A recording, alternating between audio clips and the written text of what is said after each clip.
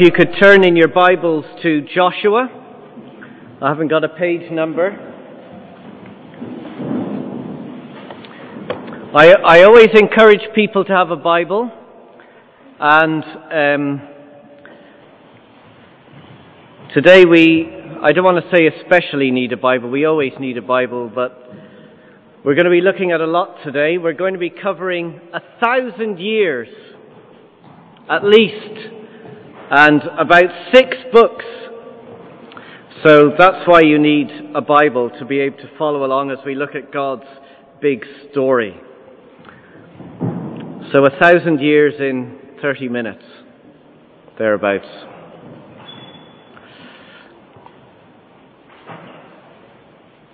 Well, let's pray and ask for God's help as we look at His Word together.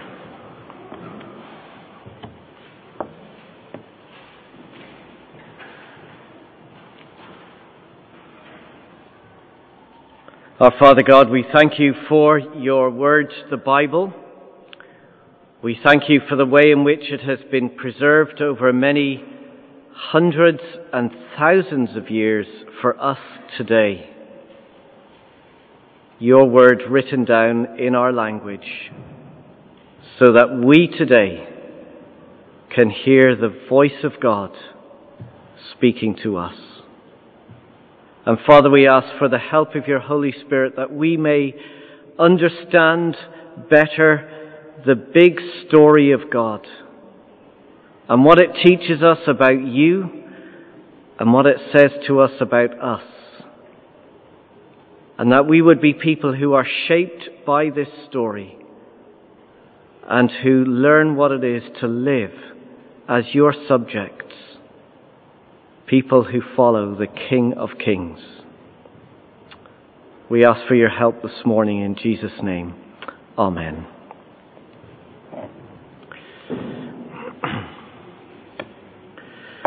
Well, to us, it's just another death notice that you would read in the local newspaper.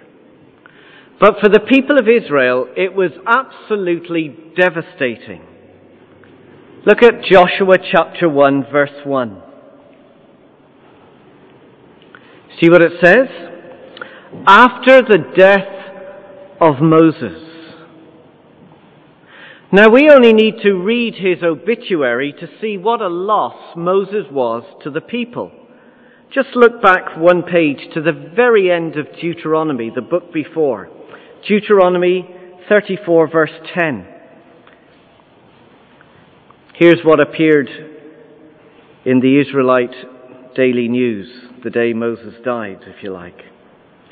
Verse 10, Since then no prophet has risen in Israel like Moses, whom the Lord knew face to face, who did all those miraculous signs and wonders the Lord sent him to do in Egypt, to Pharaoh and to all his officials, and to his whole land. For no one has ever shown the mighty power or performed the awesome deeds that Moses did in the sight of all Israel. So this great leader who had led the people for over 40 years, bringing them out of slavery from Egypt into a new place, their leader Moses is now dead. So what are God's people going to do? Who's going to lead them now? Who's going to be the one to speak God's word to them? Who's going to step in when they fail and fall? Well, Moses may die, but God in his love continues to rule over his people through the person he has chosen. So let's read Joshua chapter 1, verses 1 to 3. It's like a new big section in the story. Moses has died, enter Joshua. Verse 1, After the death of Moses, the servant of the Lord said to Joshua, son of Nun, Moses' assistant, Moses, my servant, is dead. Now then, you and all these people get ready to cross the Jordan River into the land I am about to give them, to the Israelites. I will give you every place where you set your foot, as I promised Moses. So leaders may die, but God in his love continues to provide his people. And look what happens when God's leaders and his rule is followed. If you go to the very end of Joshua chapter 23 verse 14, the very end of the book. So Moses has died, Joshua has raised up, and God's promises continue. So look what it says, chapter 23 verse 14. Now I am about to go to the way of all the earth. In other words, I am about to die. You know with all your heart and soul that not one of all the good promises the Lord God, your God gave you has failed. Every promise has been fulfilled. Not one has failed. You see, when God's rule is in place, when his chosen leader is in place, there is great blessing. God's rule is always best and always right for his people. But when his rule is absent or ignored, it is disastrous. Have a look in the next book, Judges chapter 2, verse 8.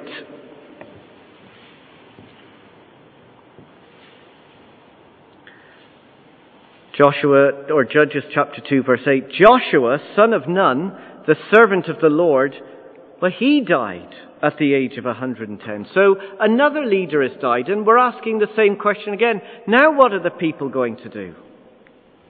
Well, look down at verse 10. After that whole generation had been gathered to their fathers, another generation grew up, who knew neither the Lord nor what he had done for Israel. Then the Israelites did evil in the eyes of the Lord and served the Baals.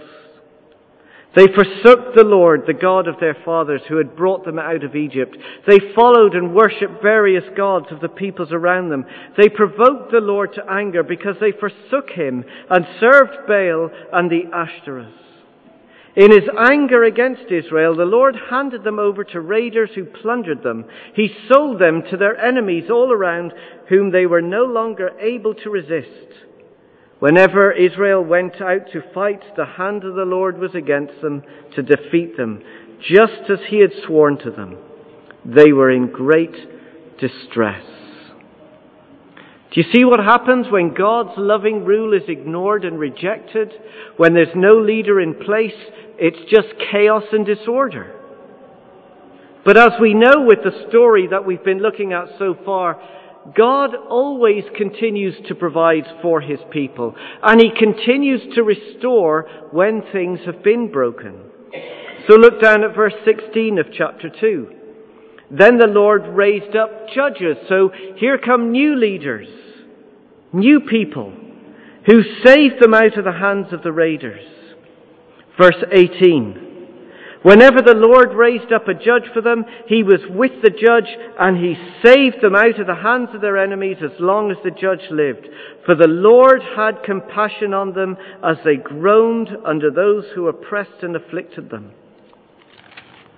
But when the judge died, the people returned to ways even more corrupt than those of their fathers, following other gods and serving and worshipping them.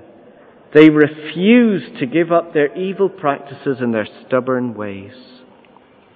You see, without a leader, without the rule of God, the people rebel.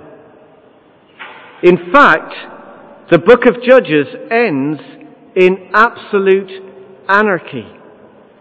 Have a look at chapter 21, verse 25, right at the very end of the book of Judges. Chapter 21, verse 25. When God's loving rule is rejected, it just brings chaos and disorder, and it ends in absolute anarchy. Chapter 21, verse 25.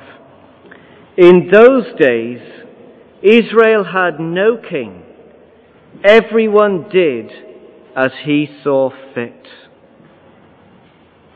It's a terrible end to what has been going on. Now, I know some people are studying for their Leaving Cert. When I did my Leaving Cert a few years ago, on the English syllabus was William Golding's Lord of the Flies. I don't know if any of you have ever read it. It's a fictional story about a group of well-educated English schoolboys who get marooned on an island, on this desert island, a tropical island. They're without adult supervision. There's no leadership. And very quickly, disorder and chaos begin to reign. The children, who are all young teenagers, all begin to bully each other. They start fighting with each other and they form rival groups. One of the children stands out amongst all the rest. He's given a nickname, Piggy. And he kept insisting to everybody else, we need rules. And here's what he says. We've got to have rules and obey them. After all, we're not savages. Which is better, to have rules and agree, or go hunting and smashing and breaking things up? Well, he got his answer. Not long after his desire for rules, Piggy is violently killed by the other children. You see, it's a social comment of what happens when you remove authority from society. Anarchy.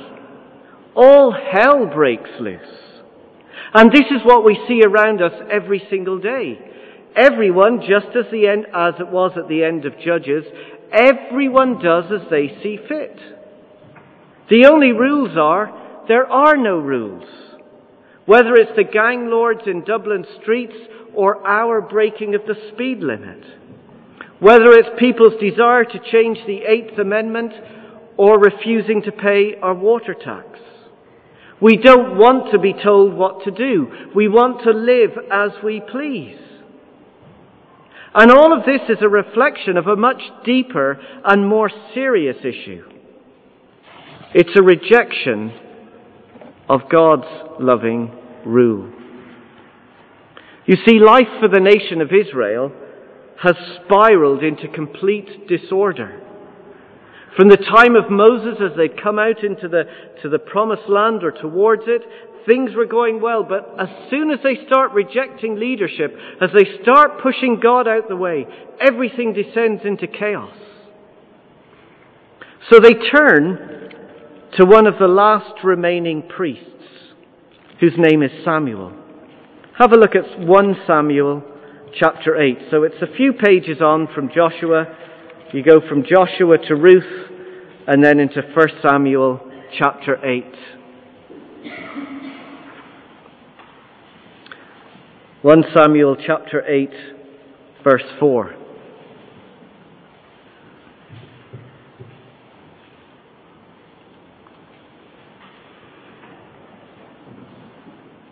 So all the elders of Israel gathered together, and they came to Samuel at Ramah. They said to him, Samuel, you're old, and your sons do not walk in your ways. Now appoint a king to lead us, such as all the other nations have. Now it seems very honourable, doesn't it? Give us a king. Maybe they want to get their act together and start living in a right way. Well, let's read on, verse 6. But when they said, give us a king to lead us, this displeased Samuel. So he prayed to the Lord, and the Lord told him, listen to all that the people are saying to you. It is not you they have rejected, but they have rejected me as their king, as they have done from the day I brought them up out of Egypt until this day, forsaking me and serving other gods. So they are doing to you. You see, the request appears to be good, but deep down it's just another attempt to get rid of God's rule and authority. Do you see what the people are asking for? Look back at the end of verse 5. They say, we want a king to lead us, such as all the other nations have. You see, we don't want to be God's people anymore. We want to be like all the other nations. We want to have a king of our choice, a king who will do what we tell him to do. We want to do things our way. Verse 9. God responds to them, now listen to them. But warn them solemnly and let them know what the king who will reign over them will do. It will be brutal if they get the king of their choice. It will be like them going back into Egypt all over again. We're told what the king would be like, verse 17. Talking about taxes, he will take 1/10 of your flocks, and yourselves will become his slaves.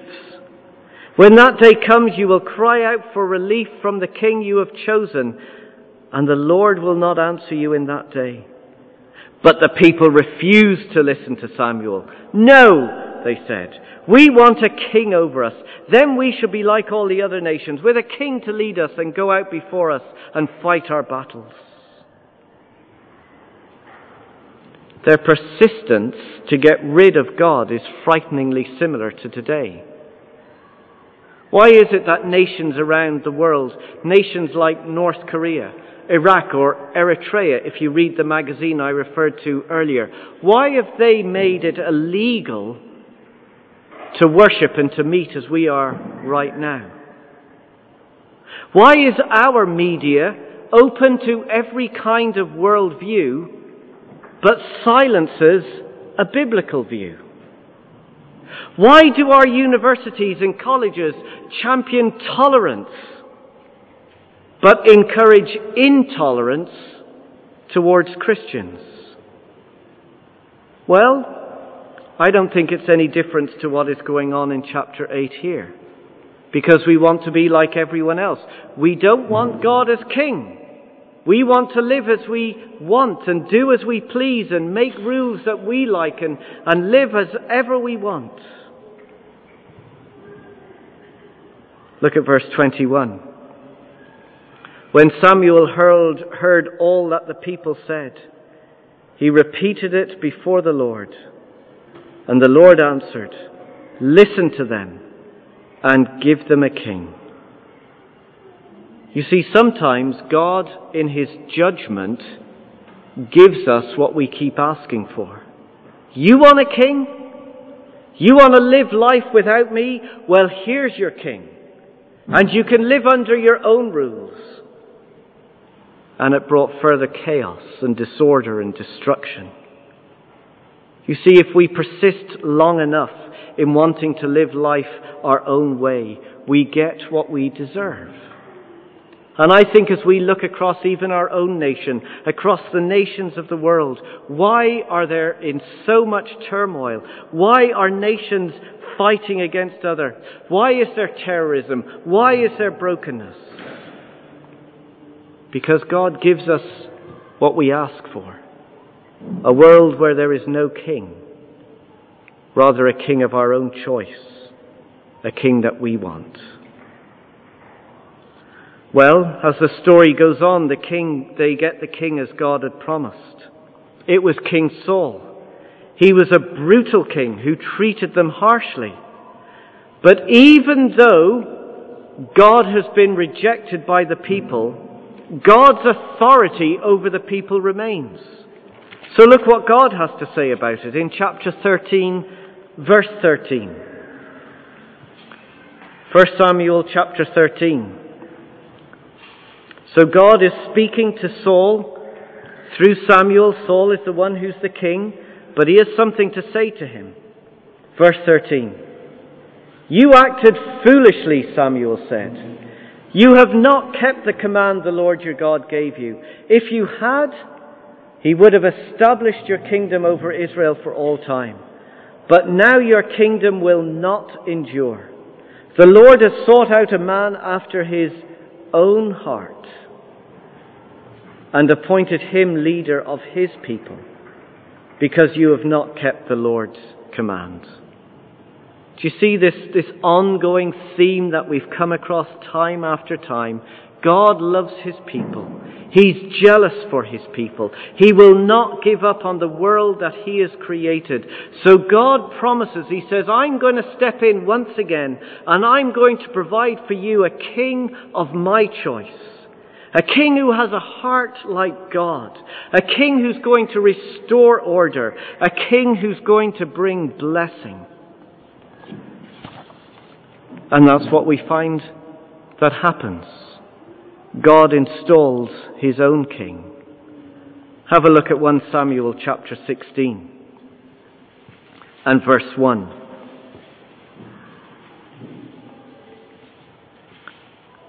The Lord said to Samuel, "How long will you mourn for Saul, since I have rejected him as king over Israel? Fill your horn with oil and be on your way. I'm sending you to Jesse of Bethlehem. I have chosen one of his sons to be king." So Jesse, the father, goes and gets all his sons together, except for one, if you remember the story, and brings them before Samuel. Look at verse 7. But the Lord said to Samuel, "Do not consider his appearance or his height, for I have rejected him. The Lord does not look at the things man looks at. Man looks at the outward appearance, but the Lord looks at the heart." And so all these brothers, strong and as rugged and as brilliant as they are, they're all rejected. And one is chosen. David, verse 13. So Samuel took the horn of oil and anointed him, that's David, in the presence of his brothers. And from that day on, the Spirit of the Lord came upon David in power. Samuel then went to Ramah. You see, this is how God works. He provides the king of his choice. He had called Moses.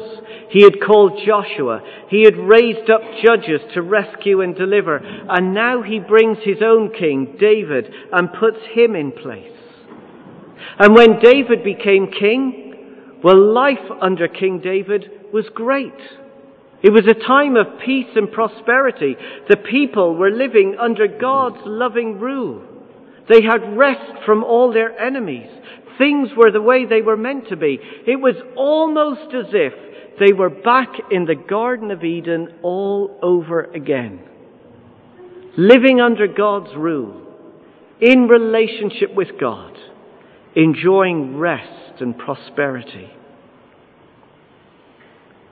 But what God was going to do through David was only a taste of something greater to come. For God would make a promise to David. Go on to 2 Samuel chapter 7. 2 Samuel chapter 7.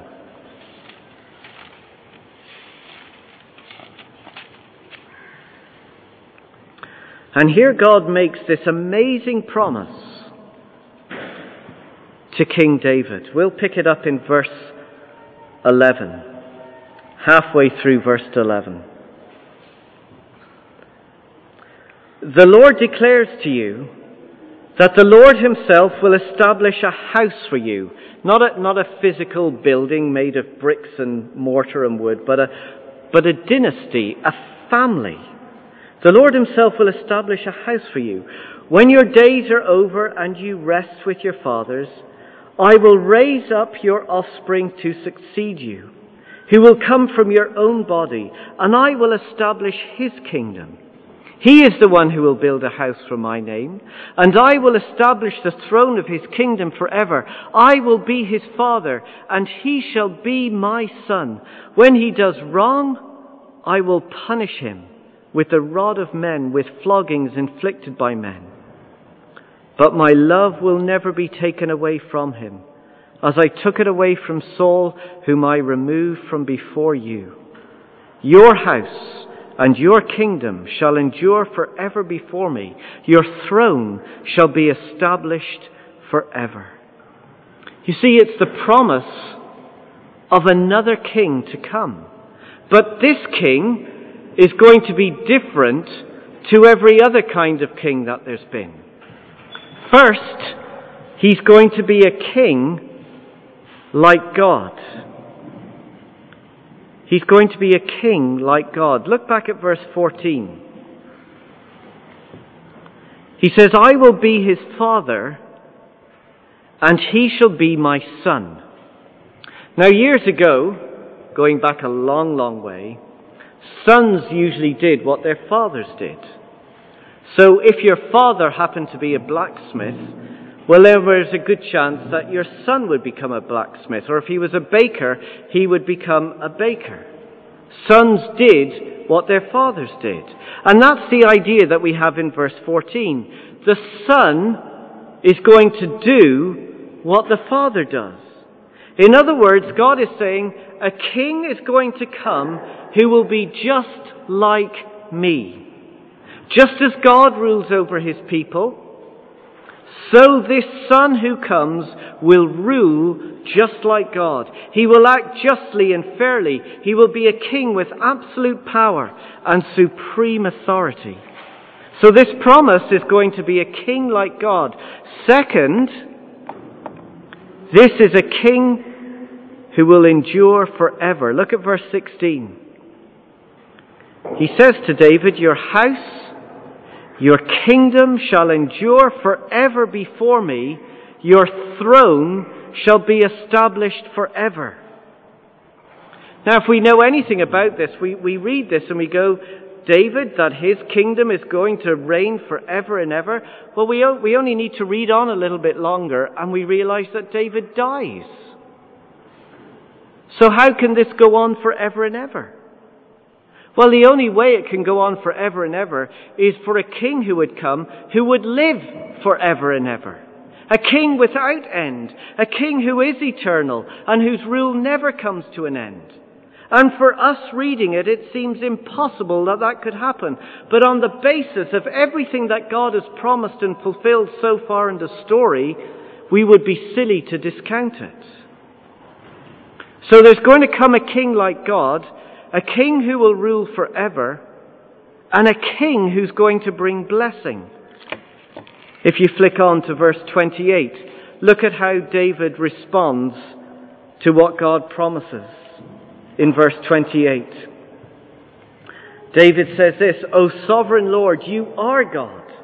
Your words are trustworthy, and you have promised these things, these good things to your servant. Now be pleased to bless the house of your servant, that it may continue forever in your sight. For you, O sovereign Lord, have spoken, and with your blessing the house of your servant will be blessed forever. So this king, like God, who's going to rule forever, is going to bring eternal blessing. So instead of the curse of death, there's going to be the blessing of life. Instead of disorder and chaos, there's going to be beauty and harmony. Everything is going to be put right again when this king comes. But there's something else about this king that strikes us as very, very disturbing. You might have picked it up if you go back to verse 14. Read carefully what verse 14 says. I will be his father, and he shall be my son. When he does wrong, I will punish him with the rod of men, with floggings inflicted by men. The father will punish his son, who is a king. Now, it seems completely out of place, doesn't it? How could a king like God, who rules forever and brings eternal blessing, be punished? Why would the father do that? And what would the son do that was so wrong that he deserves punishment? Well, as we follow through the story in search of this promise, God does raise up new kings to take the place of David. And all seems to be going well. The kingdom gets bigger and stronger. The blessings keep coming. Everything is right and good. But within 2 generations, everything is once again falling apart. The great big kingdom gets divided in 2 as the families begin to fight against each other. We have Israel to the north and Judah to the south. And each kingdom have their own kings. But the vast majority of these kings turn against God and they reject his loving rule. And instead of leading the people back to God, they lead them into further rebellion.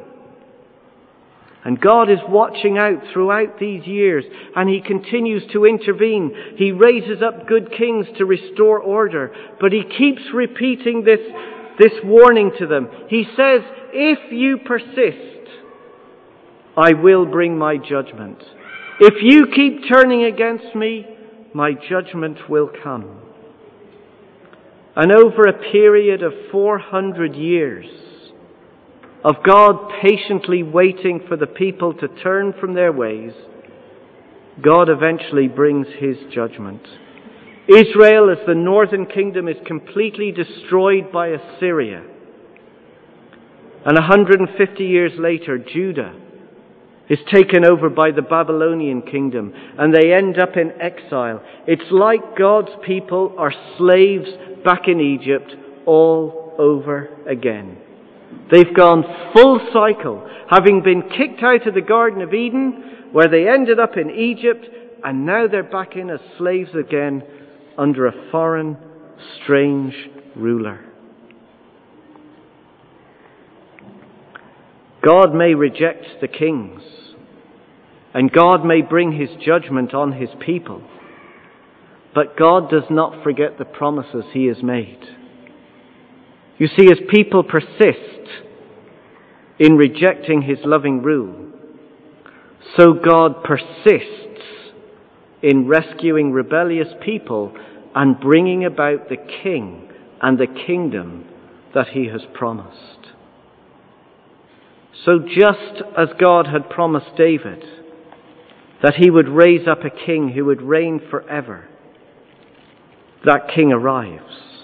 Have a look at Luke's Gospel, chapter 1, in the New Testament. Luke chapter 1, verse 31.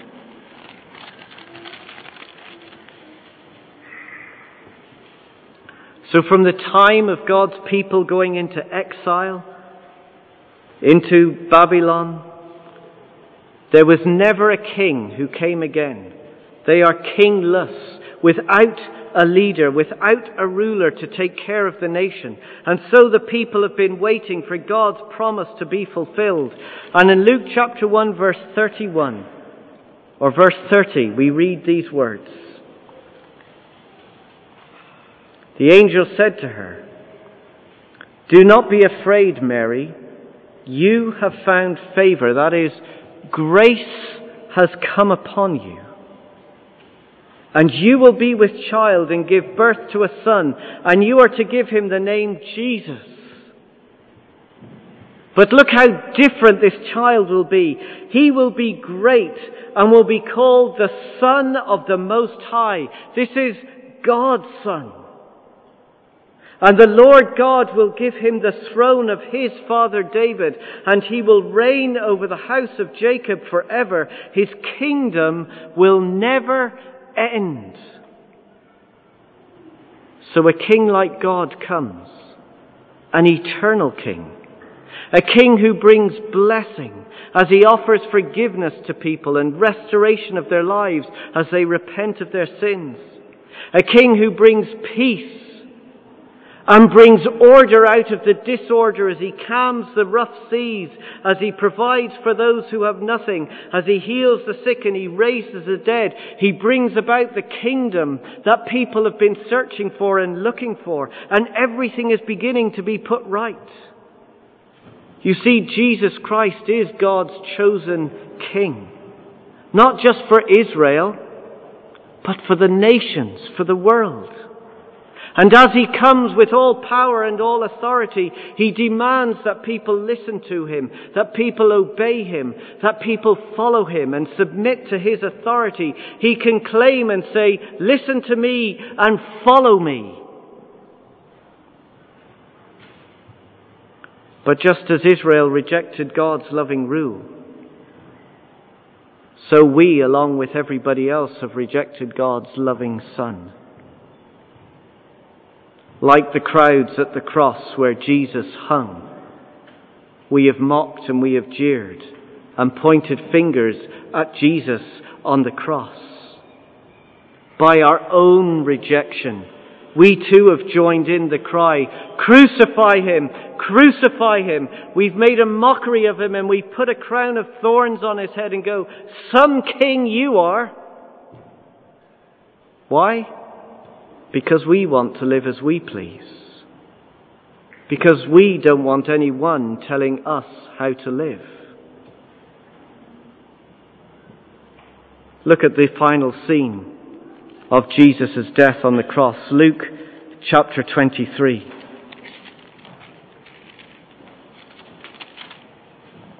Luke chapter 23. God's King has come. God's loving King, who had done all that God would promise, reaching out to the broken, healing, restoring, forgiving, renewing. But yet he hangs on a cross, verse 35 of chapter 23. The people stood watching and the rulers even sneered at him. They said, "He saved others, let him save himself if he is Christ of God, the chosen one."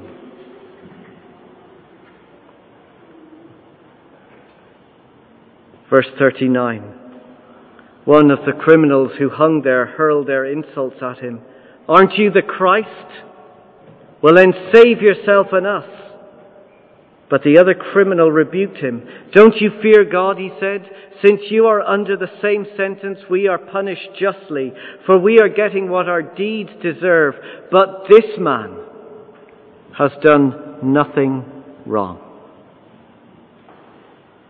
Remember what God had promised to David? That the Father would punish his Son with the rod of men, with the floggings inflicted by men, but not because he had done anything wrong. He was innocent, but he died in our place because we had done wrong.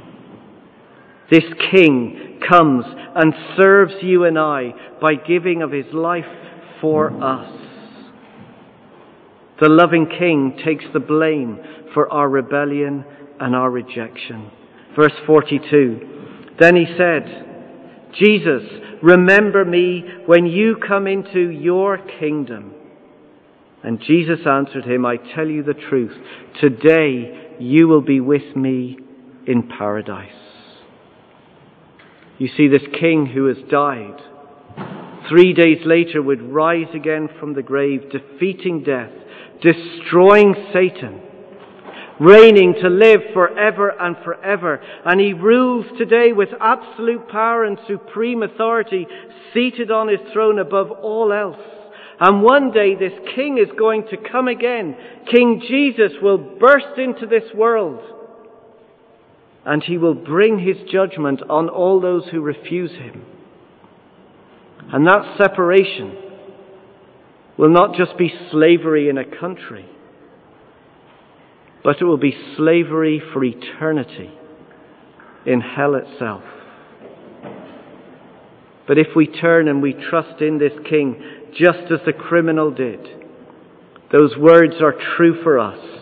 You will be with me in paradise forever.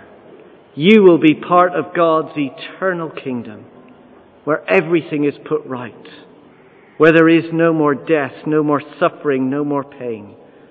The home of blessing, the Garden of Eden, just as it's meant to be. And so we stay here today because God has us in place. If you flick over to Luke chapter 24,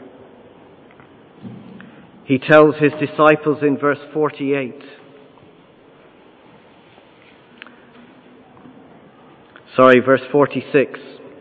Jesus said to his disciples, "This is what is written, the Christ will suffer and rise from the dead on the third day, and repentance and forgiveness of sins will be preached in his name to all nations, beginning at Jerusalem. And you are witnesses of these things. And I am going to send you what my Father has promised. But stay in the city until you have been clothed with power from on high."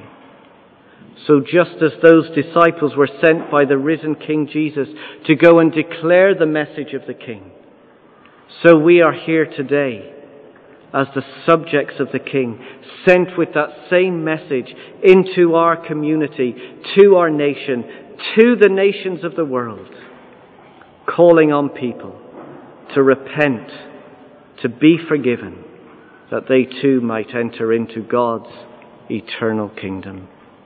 One day, King Jesus will return. Are we ready to meet him?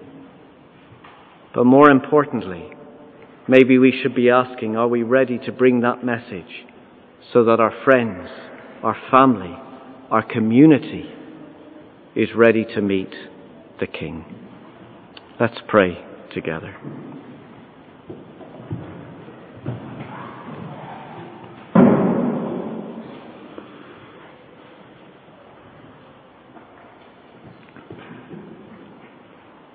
Father, while we have travelled through 1,000 years and more of history, through it all and even now, you remain King and Lord over all.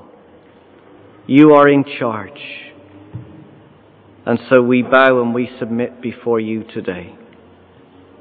We thank you that you have given to us the perfect King, the one who has died in our place, risen again with all power and authority, sending us as subjects into the world to do the King's work of reaching out into the nations.